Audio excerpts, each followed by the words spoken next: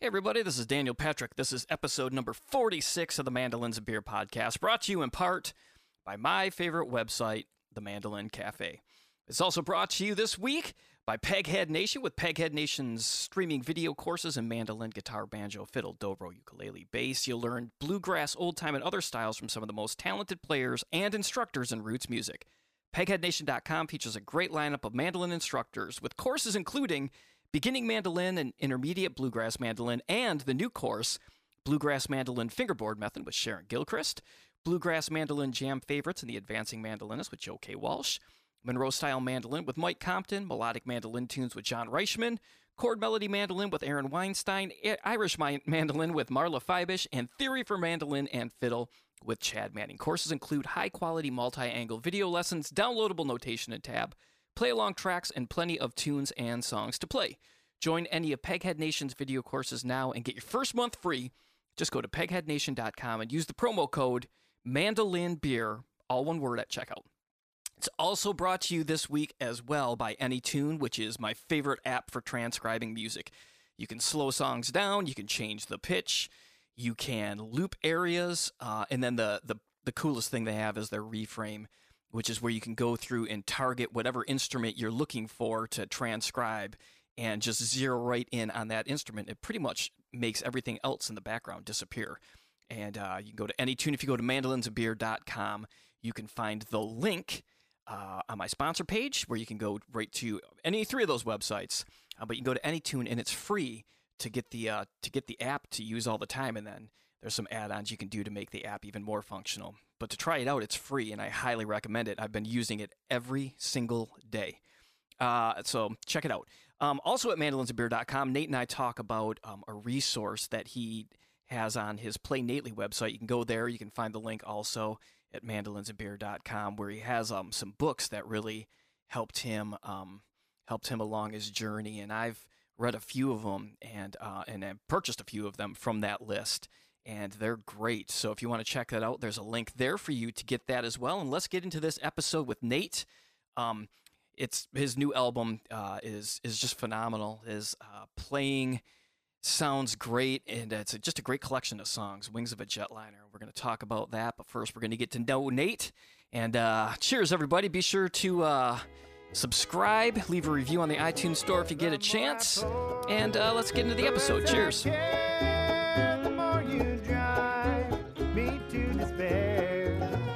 There's no use in keeping score unless you care. The more I pour, I remember, dear, the day we met. All right, now I'd like to welcome to the podcast Nate Lee. Nate, how you doing? Hey, and I'm doing great. Thank you for having me, Daniel. How are you? I'm doing good. Thank you for doing it. You're a busy guy, but it's about to get even busier in about a month, you were just mentioning. Oh, yeah. Got a baby coming in a month, and I'll be taking a month off teaching to help balance that a little bit. That is amazing. Congratulations. Oh, well, thank you so much. We're really excited about it. And, yeah, it'll be my first one, so this will be a whole new thing for me. Yeah, it's amazing, man. That's great. And then you also mentioned teaching there, so I think now would be a real good time to mention Play Nately, your teaching platform. Yeah, it's my teaching business, and also we have a Facebook community, a Facebook group where we just talk about music and learn. You don't have to be one of my students to join the group. Yeah, I've really enjoyed playing and performing and recording, but I've always really loved to teach my whole life. And so it's just something I really enjoy doing. I teach about 25, 30 students a week online. Wow. And they were actually almost all online too before quarantine, including people who live here right in Nashville with 30 miles away. We like the online thing. And then I teach about 6 or 7 music camps a year. Not this year, but normally. Man, those music camps, I unfortunately have never been able to make it to one just because I'm always playing, it seems like. And but wow, just what an incredible experience they all look like. And they're just, it's like a super lineup of players at every one of these camps every time I look at one. It's amazing. I came up through music camps, specifically Camp Bluegrass out in Levelland, Texas. And it was a really great way to learn to play and get to know a lot of the people I perform with now are people I met when I was real young at those music camps. No kidding. How long have you been teaching at the camps or started teaching at camps, I should say? So I have been teaching at camps for 18 years now. Holy cow, man. Yeah, my first one I was 15, and I started out not very good at it, but I got better. Have you got to jam with some pretty cool players at some of these camps? Oh yeah, quite a few. Some of my bandmates I met through music camps and things like that for various bands I've been in. Ned Luperecki, our banjo player in the Becky Buller Band, I used to pretty much follow him around when I was a teenager. Same for Jim Hurst and just a bunch of those kinds of people. And yeah, you get to meet great players. I started doing Kaufman Camp recently and got to meet a whole new batch of players, some who I'd heard of and some who I couldn't believe I'd never heard of. That's so cool, man. And then on top of all these things, you've got a brand new album coming out that I've been really enjoying these past few weeks. I got an advanced copy of it, and we obviously played a song a few weeks ago on the podcast, Rook Roller, which is so good. But before we get into that, let's get into a little bit about how you got into mandolin, a little bit about yourself. Yeah, so I started out with some Suzuki violin lessons when I was 8. I saw somebody play a violin. I wanted to play an instrument, and that looked good to me. And shortly after that, we went to the Six Flags Over Texas Heritage Festival, and I saw somebody playing a mandolin in the string band. I'd never seen one before, and I just had to have it. And my parents bought one for my sister. Wow. So, yeah, bought one for my sister.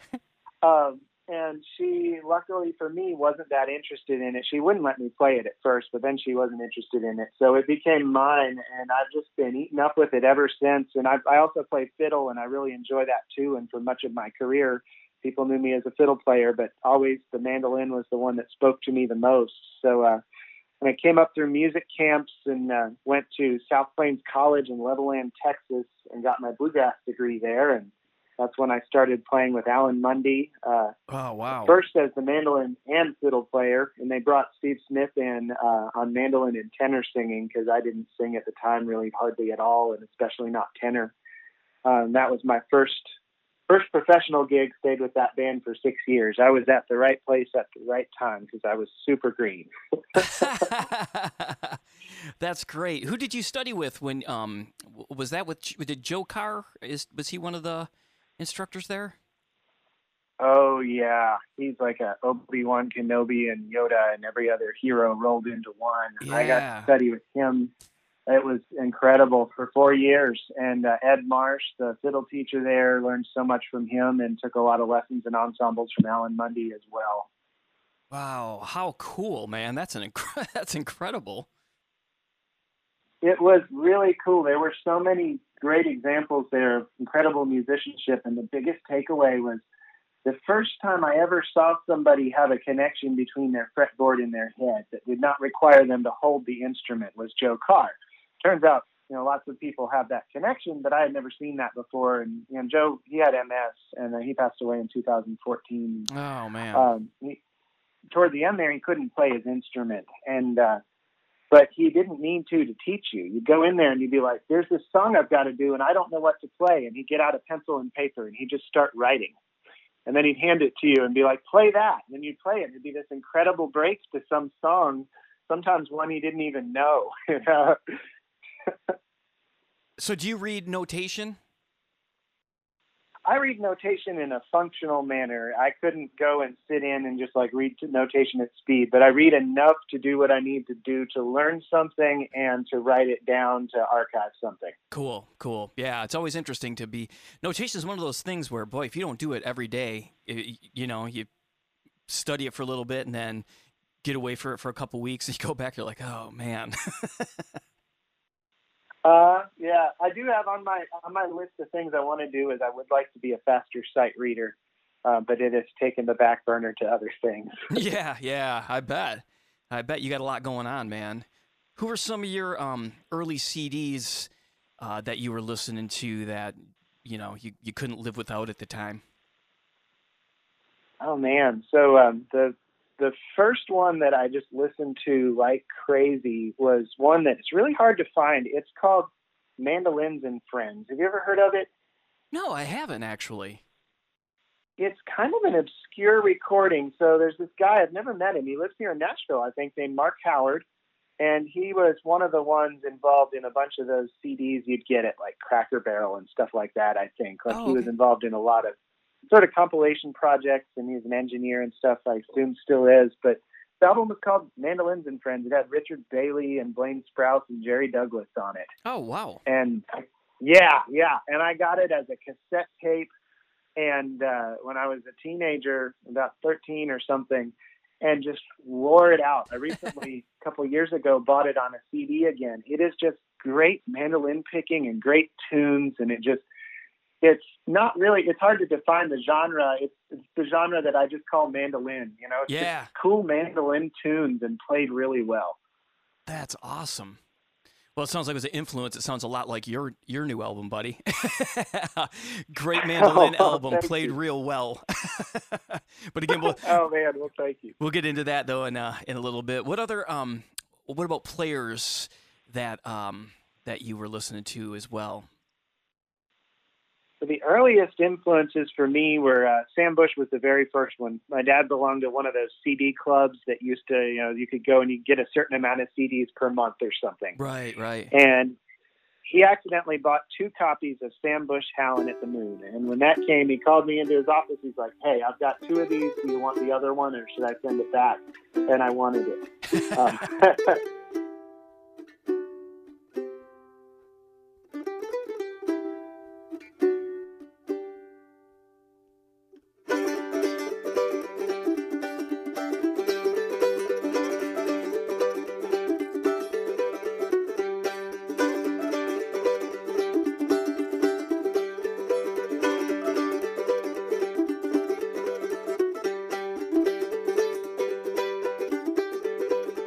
I took it and wore that one out as well. And then there's another really major influence, which is, and I think most people who listen to this podcast have probably encountered this at some point, but there was a video called the Tony Rice Video Collection, and it was Tony Rice Unit and the All-Star Jam and things of that nature from Merle Fest sometime in the 80s. Oh, yeah. So it was Tony Rice, and that was the Jimmy Goodrow lineup, like Jimmy Goodrow, Ricky Simpkins, Ronnie Simpkins, Wyatt Rice.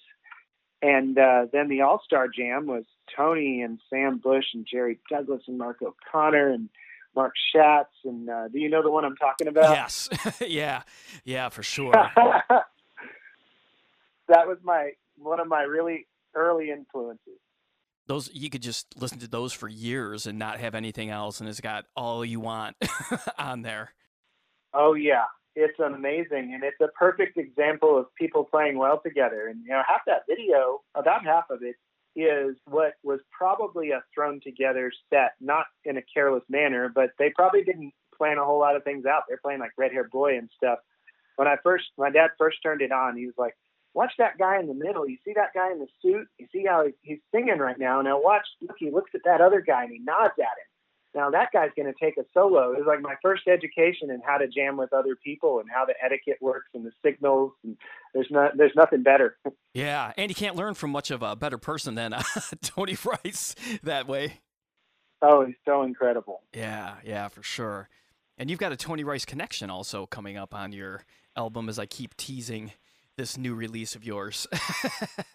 Oh yeah, the core band had Wyatt Rice in it, and I just I did my best to not say anything embarrassing the whole time because he's such a hero of mine. Yeah, you got a pretty stacked lineup on your album. Quite the lineup, and it was really incredible getting to play with all of them. They were all my first choice of who could play on it. I wasn't sure with trying to get people all in the same place if that would happen, and it did happen, and it was like a dream, a whole week playing with all those people. I can't imagine, man. I can't imagine. So after you graduate, What does that end up looking like for you there? So after I graduated college, I was still playing with the Allen Mundy Gazette, but that band had started working less and less, and I moved back to the Dallas area where I was from, and I got really discouraged in music at the time. I never practiced effectively. That's one thing that nobody ever taught me, was how to practice well, how to get results. So I'd always follow the advice of, just keep on keeping on, that kind of thing. And, that doesn't work. And so about 2012, 2011 maybe, I got really discouraged and I just completely quit music. I was looking around at people who had played the same amount of time as me, and I thought, they're better and I'm not getting better. Like, I guess I just didn't get hit with the talent stick. I had this belief in innate talent, which is not a belief I hold anymore. And so I went to school to be a mechanic, a motorcycle mechanic. And I got there, and on the first day they said, you may have failed in education in other places, and we're going to teach you how to learn. And they did. That's where I learned how to be good at stuff. And I ended up getting back into music. And one day I was it was really hard to find a parking place at Motorcycle Mechanics Institute. I got there, I found a parking place. I'm in my starch shirt and I'm about to go in there to go mechanic for the day. And I thought, you know what? I want to play the mandolin. And I drove home and made plans to move to Nashville, and did a couple weeks after. Wow. What were some of the things that kind of helped you learn that you learned at this mechanic class that had kind of been missing? It might be too much it might be a pretty broad subject, but there must have been I think I can give you a short version of it. It is a broad subject. So basically they focused on fundamentals. You spent it was about 6 weeks, and you didn't touch a tool or a part or anything other than some demonstrations and stuff. They wanted you to understand every bit of how things work in the fundamentals. And it was all about, these are the building blocks of what you're going to do. You need to be good at these things. And they really approached different people's learning styles well. They were really supportive. If somebody wasn't getting it, they would help you with it. And it really helped me learn that, you can't go straight to, the advanced stuff if the building blocks aren't there. Mm-hmm. And that's when I started really working on things like the timing of eighth notes, actually having a good chop instead of phoning it in, those kinds of things. And it was somewhat indirect, but I was able to take the things that they did, the way that they approached, you got to know this if you want to do that, and applied it to the mandolin, and it worked. That's awesome. That's so cool. You also have a great section on your website of books, like The Practice of Practice, I think, is one of them on there. And yeah, I love that, man. I love all that nerdy stuff of, like, I say nerdy in the greatest of compliments, by the way. Oh yeah. But like somebody had posted a link to books. I think might be one of your students. I'm going to say her name wrong. Mikkel? Yes. Mikkel, yeah. And she had posted a link to your website, some books, and I'm like, oh, I love all this stuff. And I actually went out and got The Practice of Practice, and it's a cool book, man. Oh, I'm so glad you were into that one. I've got to give Mikkel a shout out too, just because she is one of the most dedicated mandolin students, and she's learned from me and a number of other teachers and players, and she's eaten up with it, and she practices correctly, and I just keep seeing her get better. So shout out Mikkel, because I know she listens to this. Nice job, Mikkel. That's awesome. That book list was also, the Motorcycle Mechanics School learning experience was what got me into looking for books to learn to get better at stuff. When I first moved to Nashville, I went and crashed the Nashville Clawhammer camp, and there was some guy there. I don't remember his name. If you're out there listening, this guy, he told me to read the book called Mastery by Robert Greene. And it was about all these masters of various things like Benjamin Franklin, Michael Faraday, Leonardo da Vinci. And it was about how they learned to be good at stuff. And it kind of gave a blueprint for learning to be good at stuff. And whoever that guy is that told me to read that book, it got me reading again. And I started finding all these books about reading, and they've been a huge part of me learning to be a better player and just be better at everything. And that book list is the result of starting with that first book, Mastery by Robert Greene.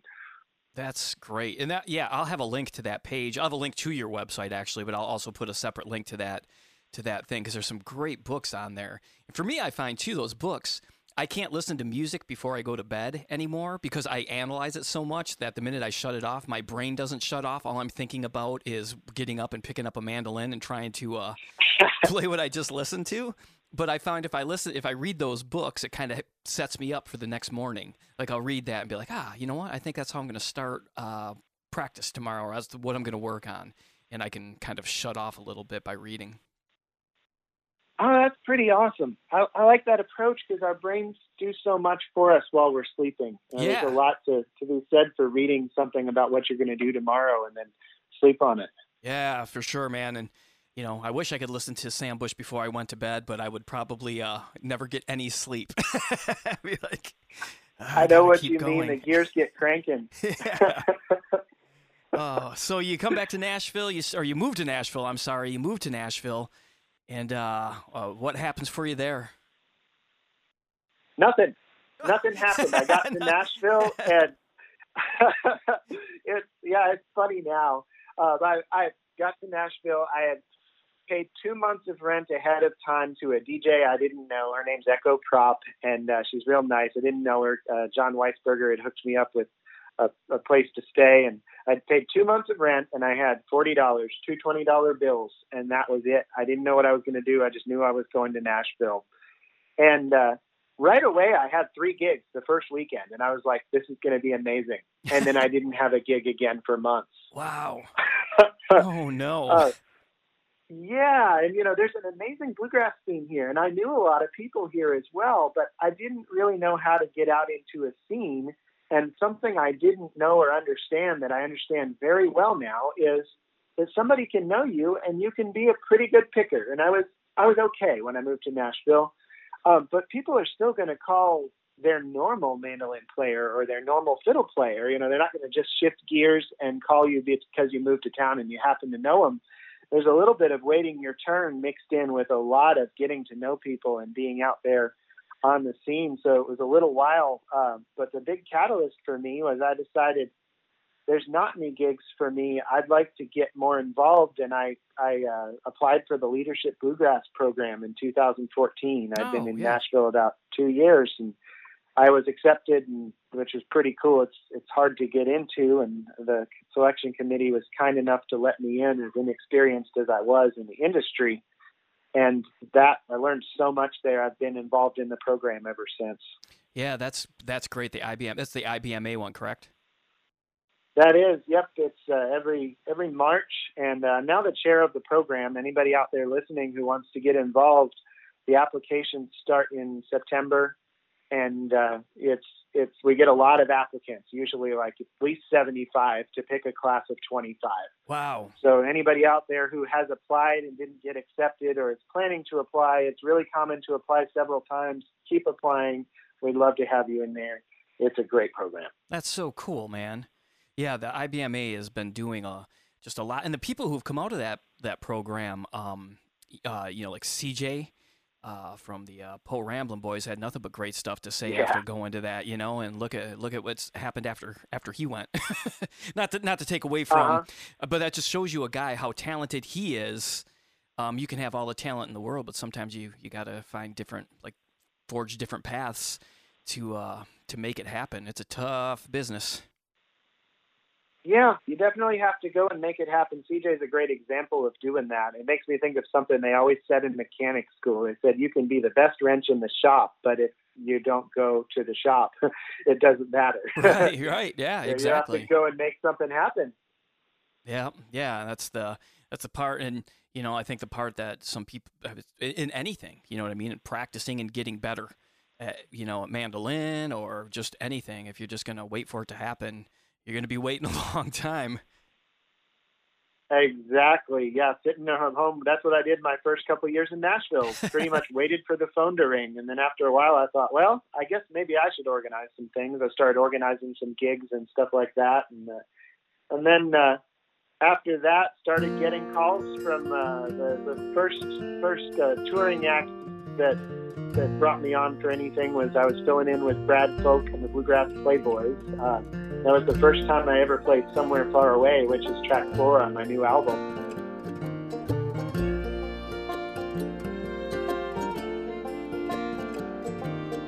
I like the seasons for all kinds of reasons. The way that they change, the trees and the leaves on them makes me feel like I'm somewhere far away. I like the lights on the wings of a jetliner as they blink out and they cut through the cloud cover. Played some fiddle. His normal fiddler was Christian Settlemeyer, but Christian's a busy guy, and I got to fill in a few times for that, and then started playing with Irene Kelly after that, and that led to the Jim Hurst Trio, which I just want to mention for a second. We made an album I'm really proud of. It's called JHT1, and it didn't get out in the world very much. Oh, well, I'll play a track from that. Oh, awesome. Do I get to pick? Yeah, man. Which one? Man, so there's one on there called Funky Flatfoot.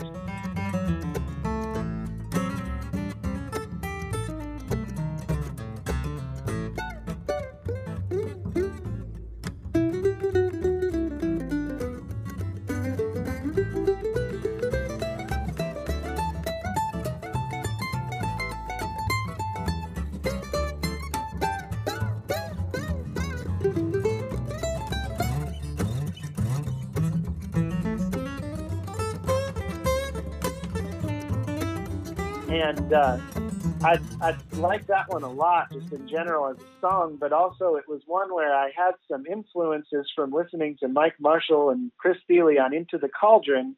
Had a couple little licks come out of there that I'd never really messed with before, and I was like, oh, I guess this is what happens when you listen to something 1,000 times. The osmosis effect. Yes, but that album, that the chemistry between the three of us as musicians was a really fun thing to do, and it's just something I'll always be really proud of, and it's great memories of that. Eric and Jim are just amazing musicians. Oh, that's amazing. And then what happens from there for you? So after that, joined the Becky Buller Band, and I've now been in the band going on 4 years, and this was for much of my career, been known as a fiddle player. I always wanted to play mandolin, and I enjoy the fiddle, but pretty much every act that would ask me to play, well, it started out with Steve Smith, who had been my mandolin teacher, was the mandolin player in all the bands I would play fiddle in. So it was a pretty obvious choice. Like, we're going to get the teacher, not the student. And so I'd always played fiddle in most of the things I'd done, and the Jim Hurst gig was the first one that I really got to get into some mandolin. It was still about 60-70% fiddle in that band, but I'd gotten a taste of like what it would be like if I could just be the mandolin player in something. Becky gave me that option, and I was really glad that I took it. It's been a great chance to grow, and I get along really well with everybody in the band. I've learned so much just about grooves, and Becky's a really good band leader. I've learned a lot about, just it's a good situation as far as how she treats her band, and she's really good at making a set list and arranging songs and traveling with Ned, and then Dan, who produced the album. It's a constant learning experience. It's really fun. That's so nice, man. I've only seen live videos, but it looks like an incredible band from YouTube. It's so good. So if they come to your town, once playing live is allowed again safely, go see them. Hopefully we'll all be back at it again and out there in the world. I look forward to getting back out and playing again. Yeah. How much of your time was when it was normal was spent traveling? So we are a weekend warrior band. Becky always says her main gig is her daughter, and I have this teaching business, and I think Ned's the only one without a day gig. Actually, Dan is the director of the bluegrass program at ETSU, and our bass player, Daniel, he makes Jack Daniel's whiskey. Oh, wow. Yeah. So we tour on the weekends, and not every weekend. It's right around 2 weekends a month or so. And then, like most acts, we have a little slow period through the winter. And that's just about right for me because I like my house. I have set it up to be very comfortable for me. Yes, yeah. Yeah, man, that's great. That's a great situation to have, though, to be able to. You've obviously aligned yourself up with some great students, and just judging from your workload, I think that says a lot about a teacher when anybody can handle that many amount of students for a consistent amount of time. You're doing something right. I've managed to connect with people that I really connect with. For some reason, I don't know exactly what leads to this, but my demographic is largely people who are about 35 to 70. And most of them are like doctors and lawyers and veterinarians and that kind of thing. And I think it's mainly because I'm a no-guilt teacher. Like, you're going to have to make yourself feel bad if you didn't practice, kind of a thing. I'll help you, help them get better.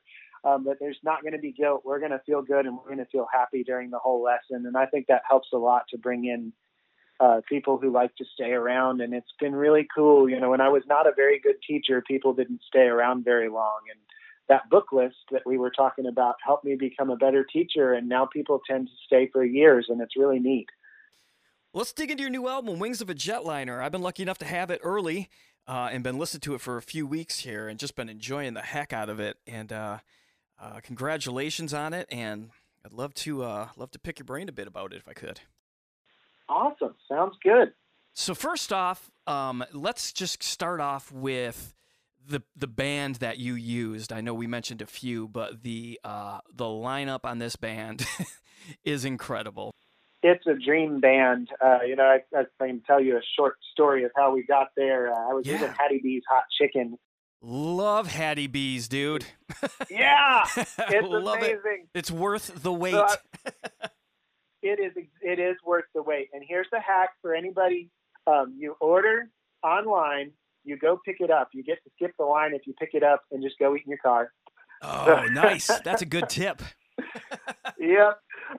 So I'm leaving Hattie B's, and Dan Boner calls me. He produced the album, and he's the guitar player in the Becky Buller Band for any of the listeners who might not be familiar, or if I might have left anything out earlier. And so he said, tell me about what kind of album you want this to be. Tell me about the groove. And I've played a lot of different types of music and a lot of different types of grooves, and this album could have been a bunch of things. The Becky Buller Band tends to have a lot of like very mash grass sort of things. And one of the cuts on there has that type of sound. But I told them, I don't think I want to just do like, let's play more like the band I'm already in. I'd like to do something that's kind of got its own life to it. And I like traditional bluegrass too, but that's not really my skill set either. And what I really want to do is whatever music we make, I'd like the groove to kind of have a groove like what a Tony Rice project would have had. Pick any of them, like just a groove that's kind of like that. And he said, oh, well, do you want me to call Wyatt Rice? And I said, yes, please, I would like you to call Wyatt Rice. So he called Wyatt, I called Todd Phillips, and we built the band around that. That's pretty good base to build a band around. It is, pun intended. Yes, yeah. So I'd played with Todd in the Jim Hurst Trio, and I'd known for years when I made my next album, that's where I wanted to go with that. And so we called Ned Luperecki next, and he's just got the timing and the tone. And, the music I play on this album leans kind of in the new acoustic direction, and it's not typical to have a banjo on that. But Ned can do it.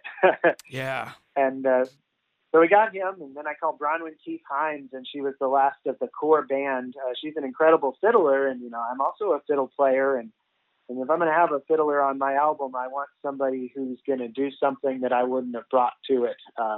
I want somebody just fantastic, and she is that. Yeah, and she plays in Mile 12, right?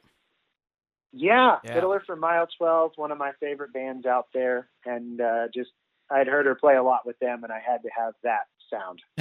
That's awesome. Well, the one thing I love about your album before we would dive right into is you say that it's kind of the groove thing is there. What I love about it is there's a variety of songs that you can tell there's a theme to the album, but there's not really. It's not like one. It's not vanilla, you know what I mean? It's not just one flavor. It's a bunch of different stuff. And I've been listening to it while I've been going on walks and runs, and I'm always surprised at how quick it seems to be over for 12 tracks because it's just an easy listen, man. I mean, it's just like, oh my gosh, I can't believe it's done. Oh, man. Well, thank you. That's the highest compliment. Oh, thanks. Well, you're welcome. It's a great album, man. It really, really is. And it kicks off with track 1, which is Wonder Bat.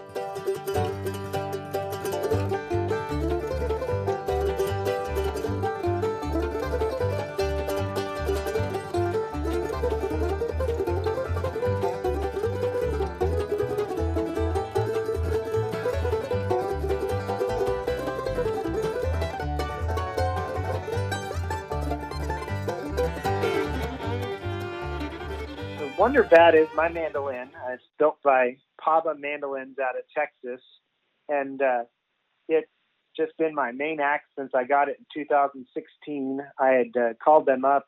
I wanted to do an endorsement deal with them, and I wrote this whole proposal. I called Tom Ellis up in 2016. I said, I've written this proposal. I want you to make an artist deal. Will you read it? And he said, well, you're kind of late to the party, Nate. We're already building you one. Oh, wow. And, yeah, I had one of their A models, and I had unintentionally sold a bunch of them for them. And so I said, well, that's amazing. I worked really hard on this proposal. Will you read it anyway? So then I sent it to him. I don't know if he read it. But this song was just something I developed on this mandolin, and the idea, and I don't usually do concepts for songs, but the idea was I wanted to kind of, in the song, do all the things I really like about this mandolin. So it's, quick pace, and it's got chopping, and it's got, this mandolin just drives the snot out of a bluegrass band, and it's got that. And it also, in the soloing, I took a little exploration into mimicking some of my favorite players. So you can hear some Monroe in there and some Sam Bush and some Ronnie McCurry and things like that. Within the solo, it's a very scattered solo for that reason, but there were just all these things I wanted to do on the mandolin, and it's a short song. Yeah, I was going to say that's the coolest part about it too, is you get all of those in there, and the track is less than 2 minutes long. I was just like, wow. Yep. Yeah, it goes by fast. How did you come up with the name Wonder Bat? So there is a Simpsons episode called Homer at the Bat. Oh, and I found out later it's a spoof of the movie The Natural. So Homer's bat is called the Wonder Bat. There's this huge thunderstorm, and he's outside, so he shelters himself under a giant piece of sheet metal and runs under the largest tree he can find. And lightning strikes, knocks down this branch, and he builds a bat he can hit home runs with.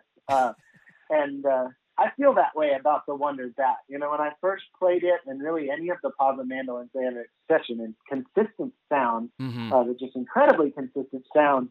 And I just feel like when I pick them up, I can do things that didn't come out on other ones. And so I named it the Wonder Bat because of that. And then later found out about the movie The Natural. Ned Luberecki was hanging out with Sam Bush, and they were talking about my mandolin and the name of it. And Ned said, yeah, it's from a Simpsons episode. And apparently Sam said, oh, well, that's talking about the movie The Natural. There's a bat called Wonder Boy. So I went and watched that movie and learned something about my mandolin's name I didn't even know. That's awesome. Nice to have Sam Bush and Ned talking about you, too. That was pretty cool. Also, track right after that, Tobacco. Really, really cool story song. The judge said from his stand, 7 widows weeping caused by tobacco plants.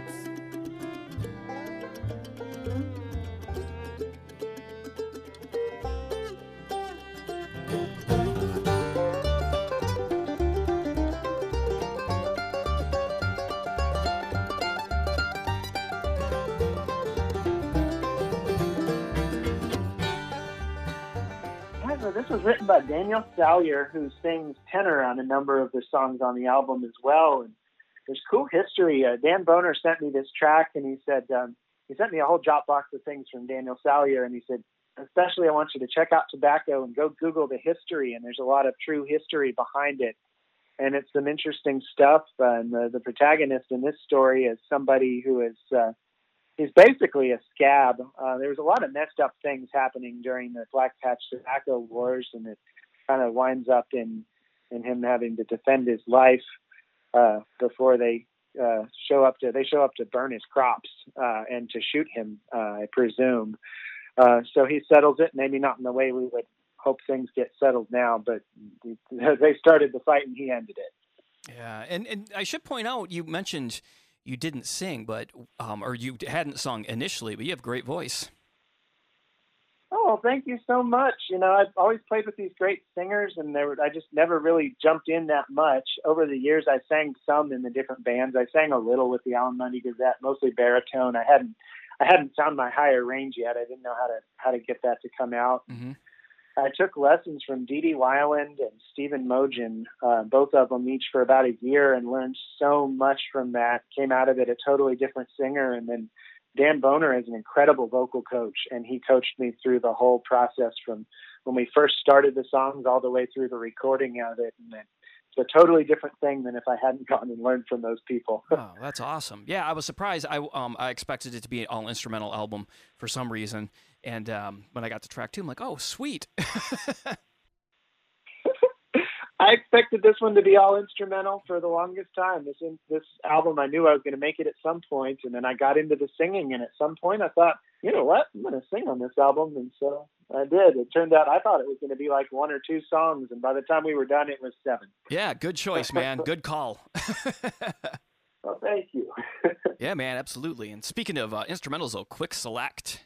So Quick Select, this is one of my favorites, and it has a long history. I went to, before I went to South Plains College, I went to Cedar Valley College, a community college in Dallas, where I studied music theory with Dr. Sam Germany, who has been one of the biggest musical influences. He never taught me a note to play, but he taught me all about how music goes together. And we had an assignment. You had to write a melody, and you had to use every chord in the key.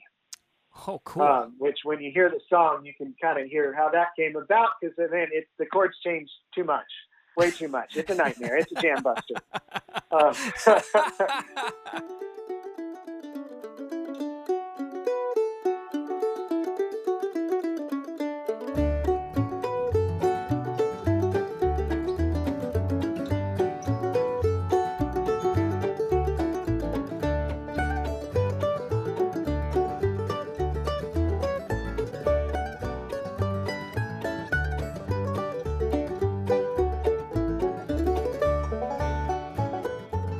And so I wanted to do this song for the album, but it was, I had written it when I was doing dual credit courses when I took those music theory classes. I was about 16 when I wrote the song, and there were just some things I really didn't like about it. So I rewrote a couple different measures around the song, got rid of the C-sharp diminished chord that didn't go there, but it fulfilled the assignment. Mm-hmm. And then ruined the band's day with these chord changes, but they knocked it out of the park anyway. But when I gave them the chart, they were just like, really? Really? And then they played amazing. Oh, that's great. By the way, I want to also mention how I love how you got the name of the album from a line from the song Somewhere Far Away. I always think that's really clever. That's one of my favorite things, man, is listening to an album that doesn't have a track named after it, and then you're listening and you catch the name of the song. I'm like, or the name of the album. I love it. So that was a bonus for me.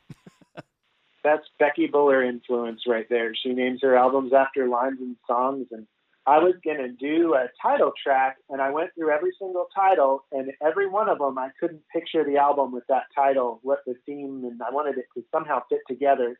And there is slightly more to how this theme fits together, which is I'm a travel enthusiast. I really like to fly on planes, I want a window seat. I've figured out the points game to where I get to sit where I want when I fly, and to be comfortable at the airport. Any musicians out there, if you want to know how to fly comfortably, I'm talking front of the plane and lounges, give me a call. I'll talk your ear off about it and show you how to do it. And I listened to these mixes. The first mixes were when I was traveling a lot. Most of them I listened to making notes and all that on airplanes. So there's a big airplane connection to this record. Wow. I might pick your brain about that here once we get back to traveling again. Totally. Anytime. Call me. The Serenity also has a guest mandolin player on there, an incredible track. And this one is really special to me. We got Thomas Castle on this one to play mandolin. I wrote this song around the band we were going to have, specifically around Todd and Wyatt. I had reharmonized a Celtic song, and I really enjoy reharmonizing things. And I had gotten more and more to where the reharmonization was probably not helping the song. And it occurred to me, this is probably trying to be another song rather than me ruining someone else's song.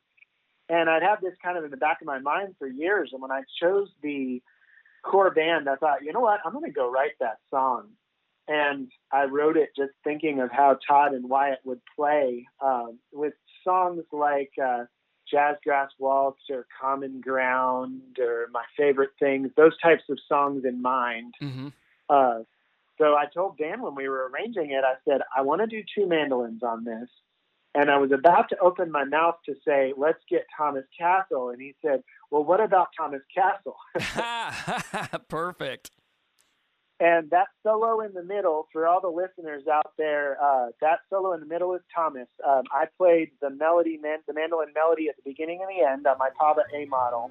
And that middle one solo is Thomas on his Sam Bush model Gibson. It is one of my favorite parts of the album.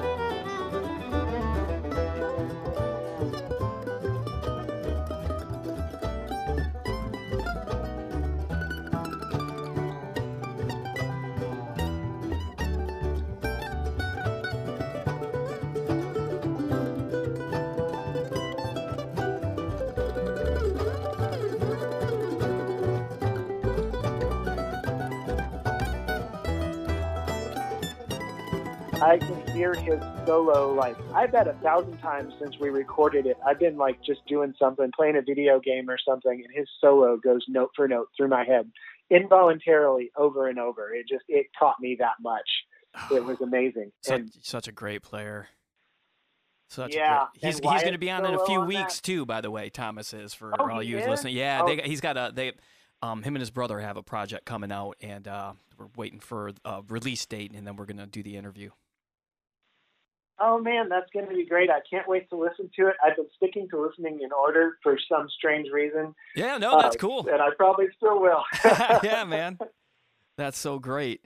And it also has a little bit of a dog flavor, huh?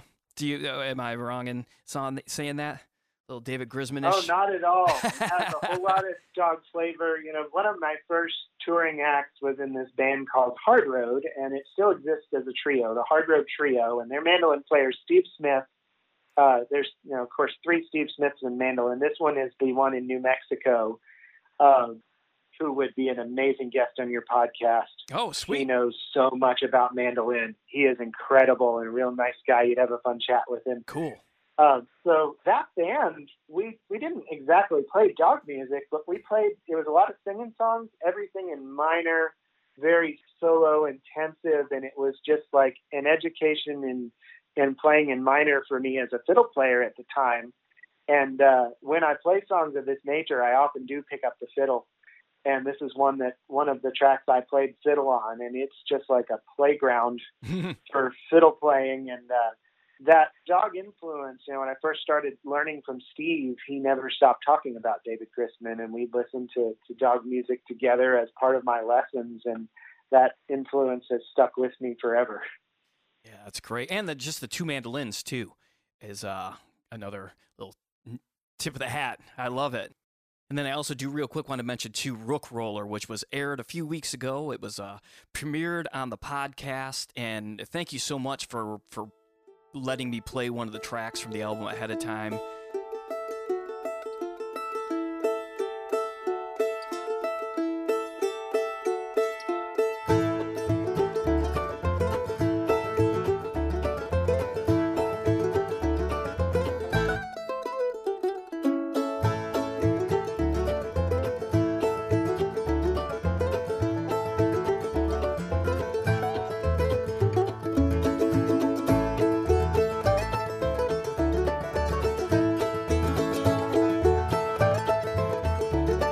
Thanks so much, and thank you for debuting the track. That was really cool that you were willing to do that. The Rook Roller I wrote while watching TV.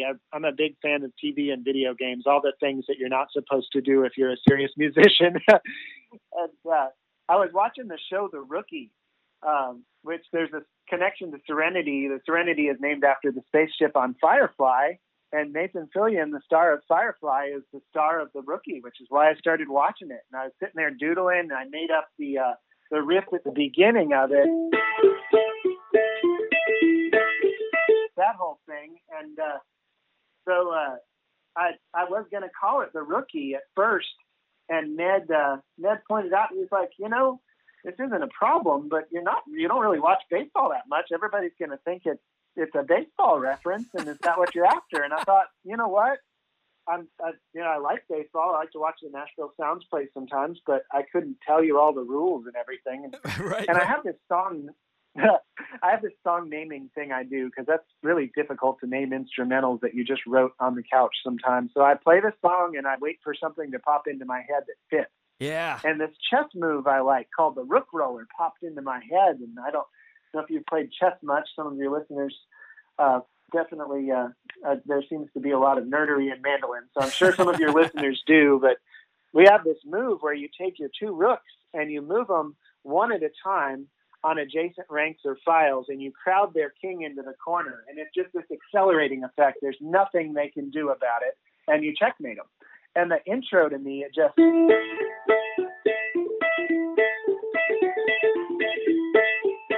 really felt like that to me, and so I named it Rook Roller. It almost reminded me a little bit when I first heard it. Almost the intro sort of reminded me a little bit of a Beatles tune, "Lucy in the Sky with Diamonds." Just like a hint of it. Yeah.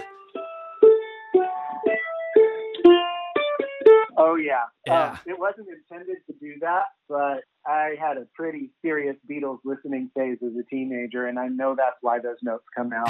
That's great. They're one of my favorite bands, man, as much as I love mandolin and bluegrass and all things like that. It's tough to beat hundreds of great, well-written songs. You could tell you're proud of the album. You should be proud of the album. It's wonderful. Thank you.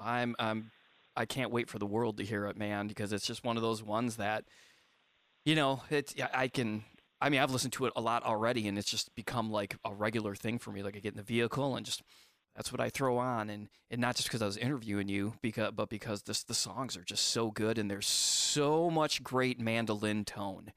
Your tone is amazing. It is so full and clear and powerful. Yeah. Wow. Oh. Man, thank you. That means a lot coming from a total mandolin nerd like you. Oh man, thanks. Yes, I did. Again, it's one of those ones that it makes me want to practice, and practice slowly and listen. That's such a hard thing sometimes to do. I think when you're playing mandolin, you want to just tear and rip through tunes. But I've really been trying, especially during this quarantine time, is to just listen and move my head around and get that tone, and your album drives me to perfect it, which is the highest compliment I think I can give a mandolin player anyway, is to make me want to play more. Oh man, thank you so much. Just for the players out there who are listening, I used to make pretty bad tone, and I had always felt like there's the tone players, and they always played that way. They were born that way. And then there's the rest of us who aren't the tone players.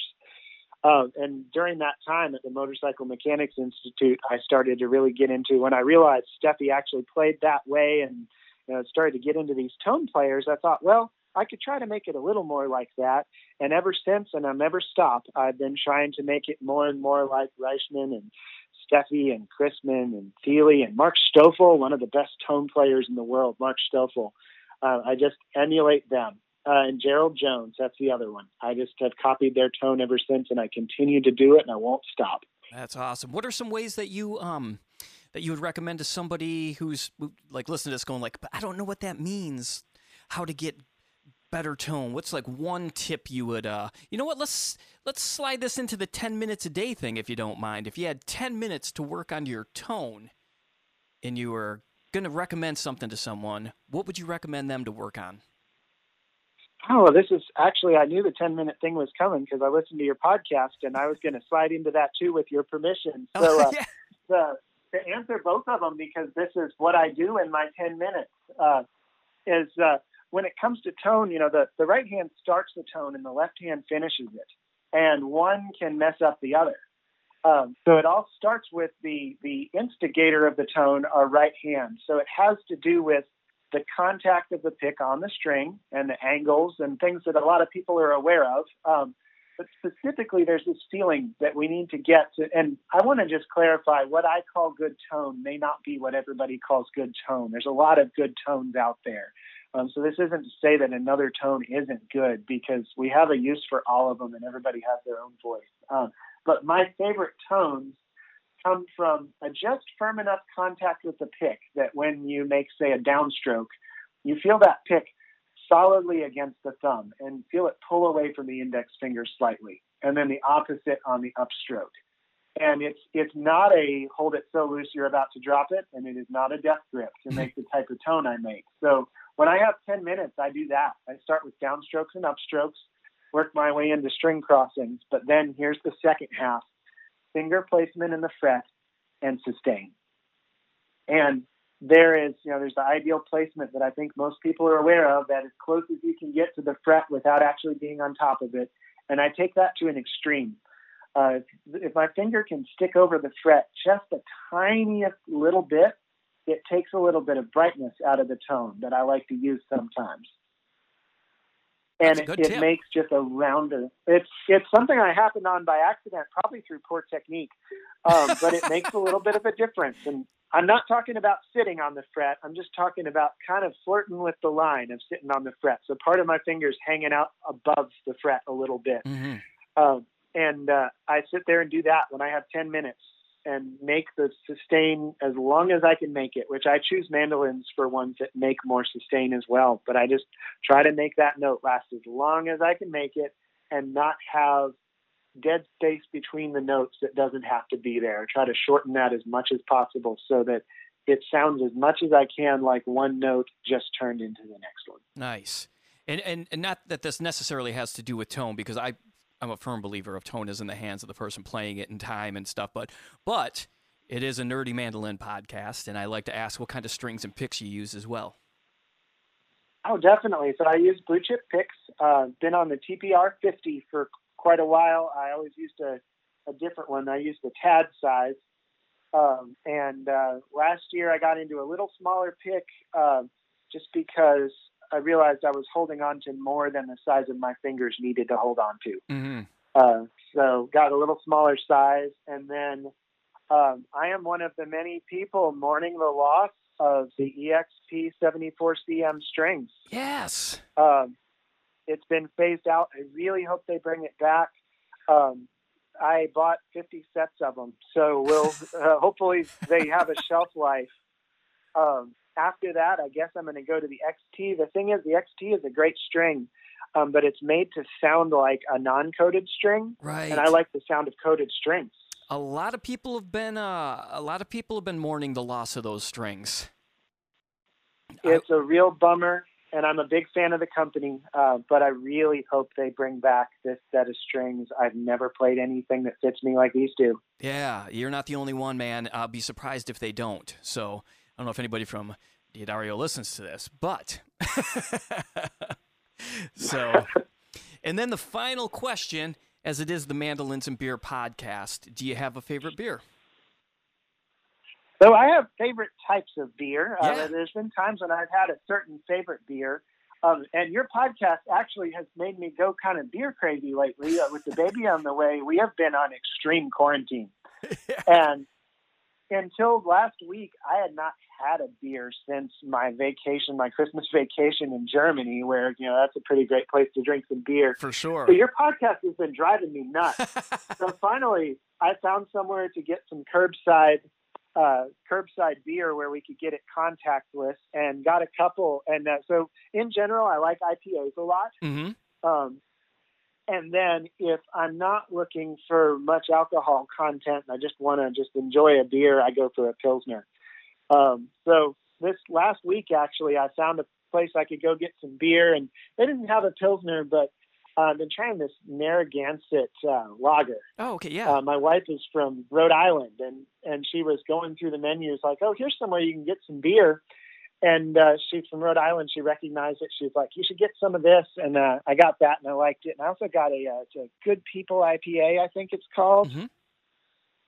And really enjoyed that as well. But in general, IPAs and Pilsners, that's what I drink. Oh, that's awesome, man. And Nashville's a pretty good place to get some beers too. There's some great breweries. Every time I go to Nashville, I'm always like, oh my gosh, I have some favorites, but then there's these new ones I got to check out. Oh, yeah. I heard Jared Walker, I think it was Jared Walker talking about the chicken scratch that they make here at the name of the brewery is escaping me. I used to drink that all the time, so I've been craving that like crazy because he mentioned that here on the podcast. Yeah, that's classic.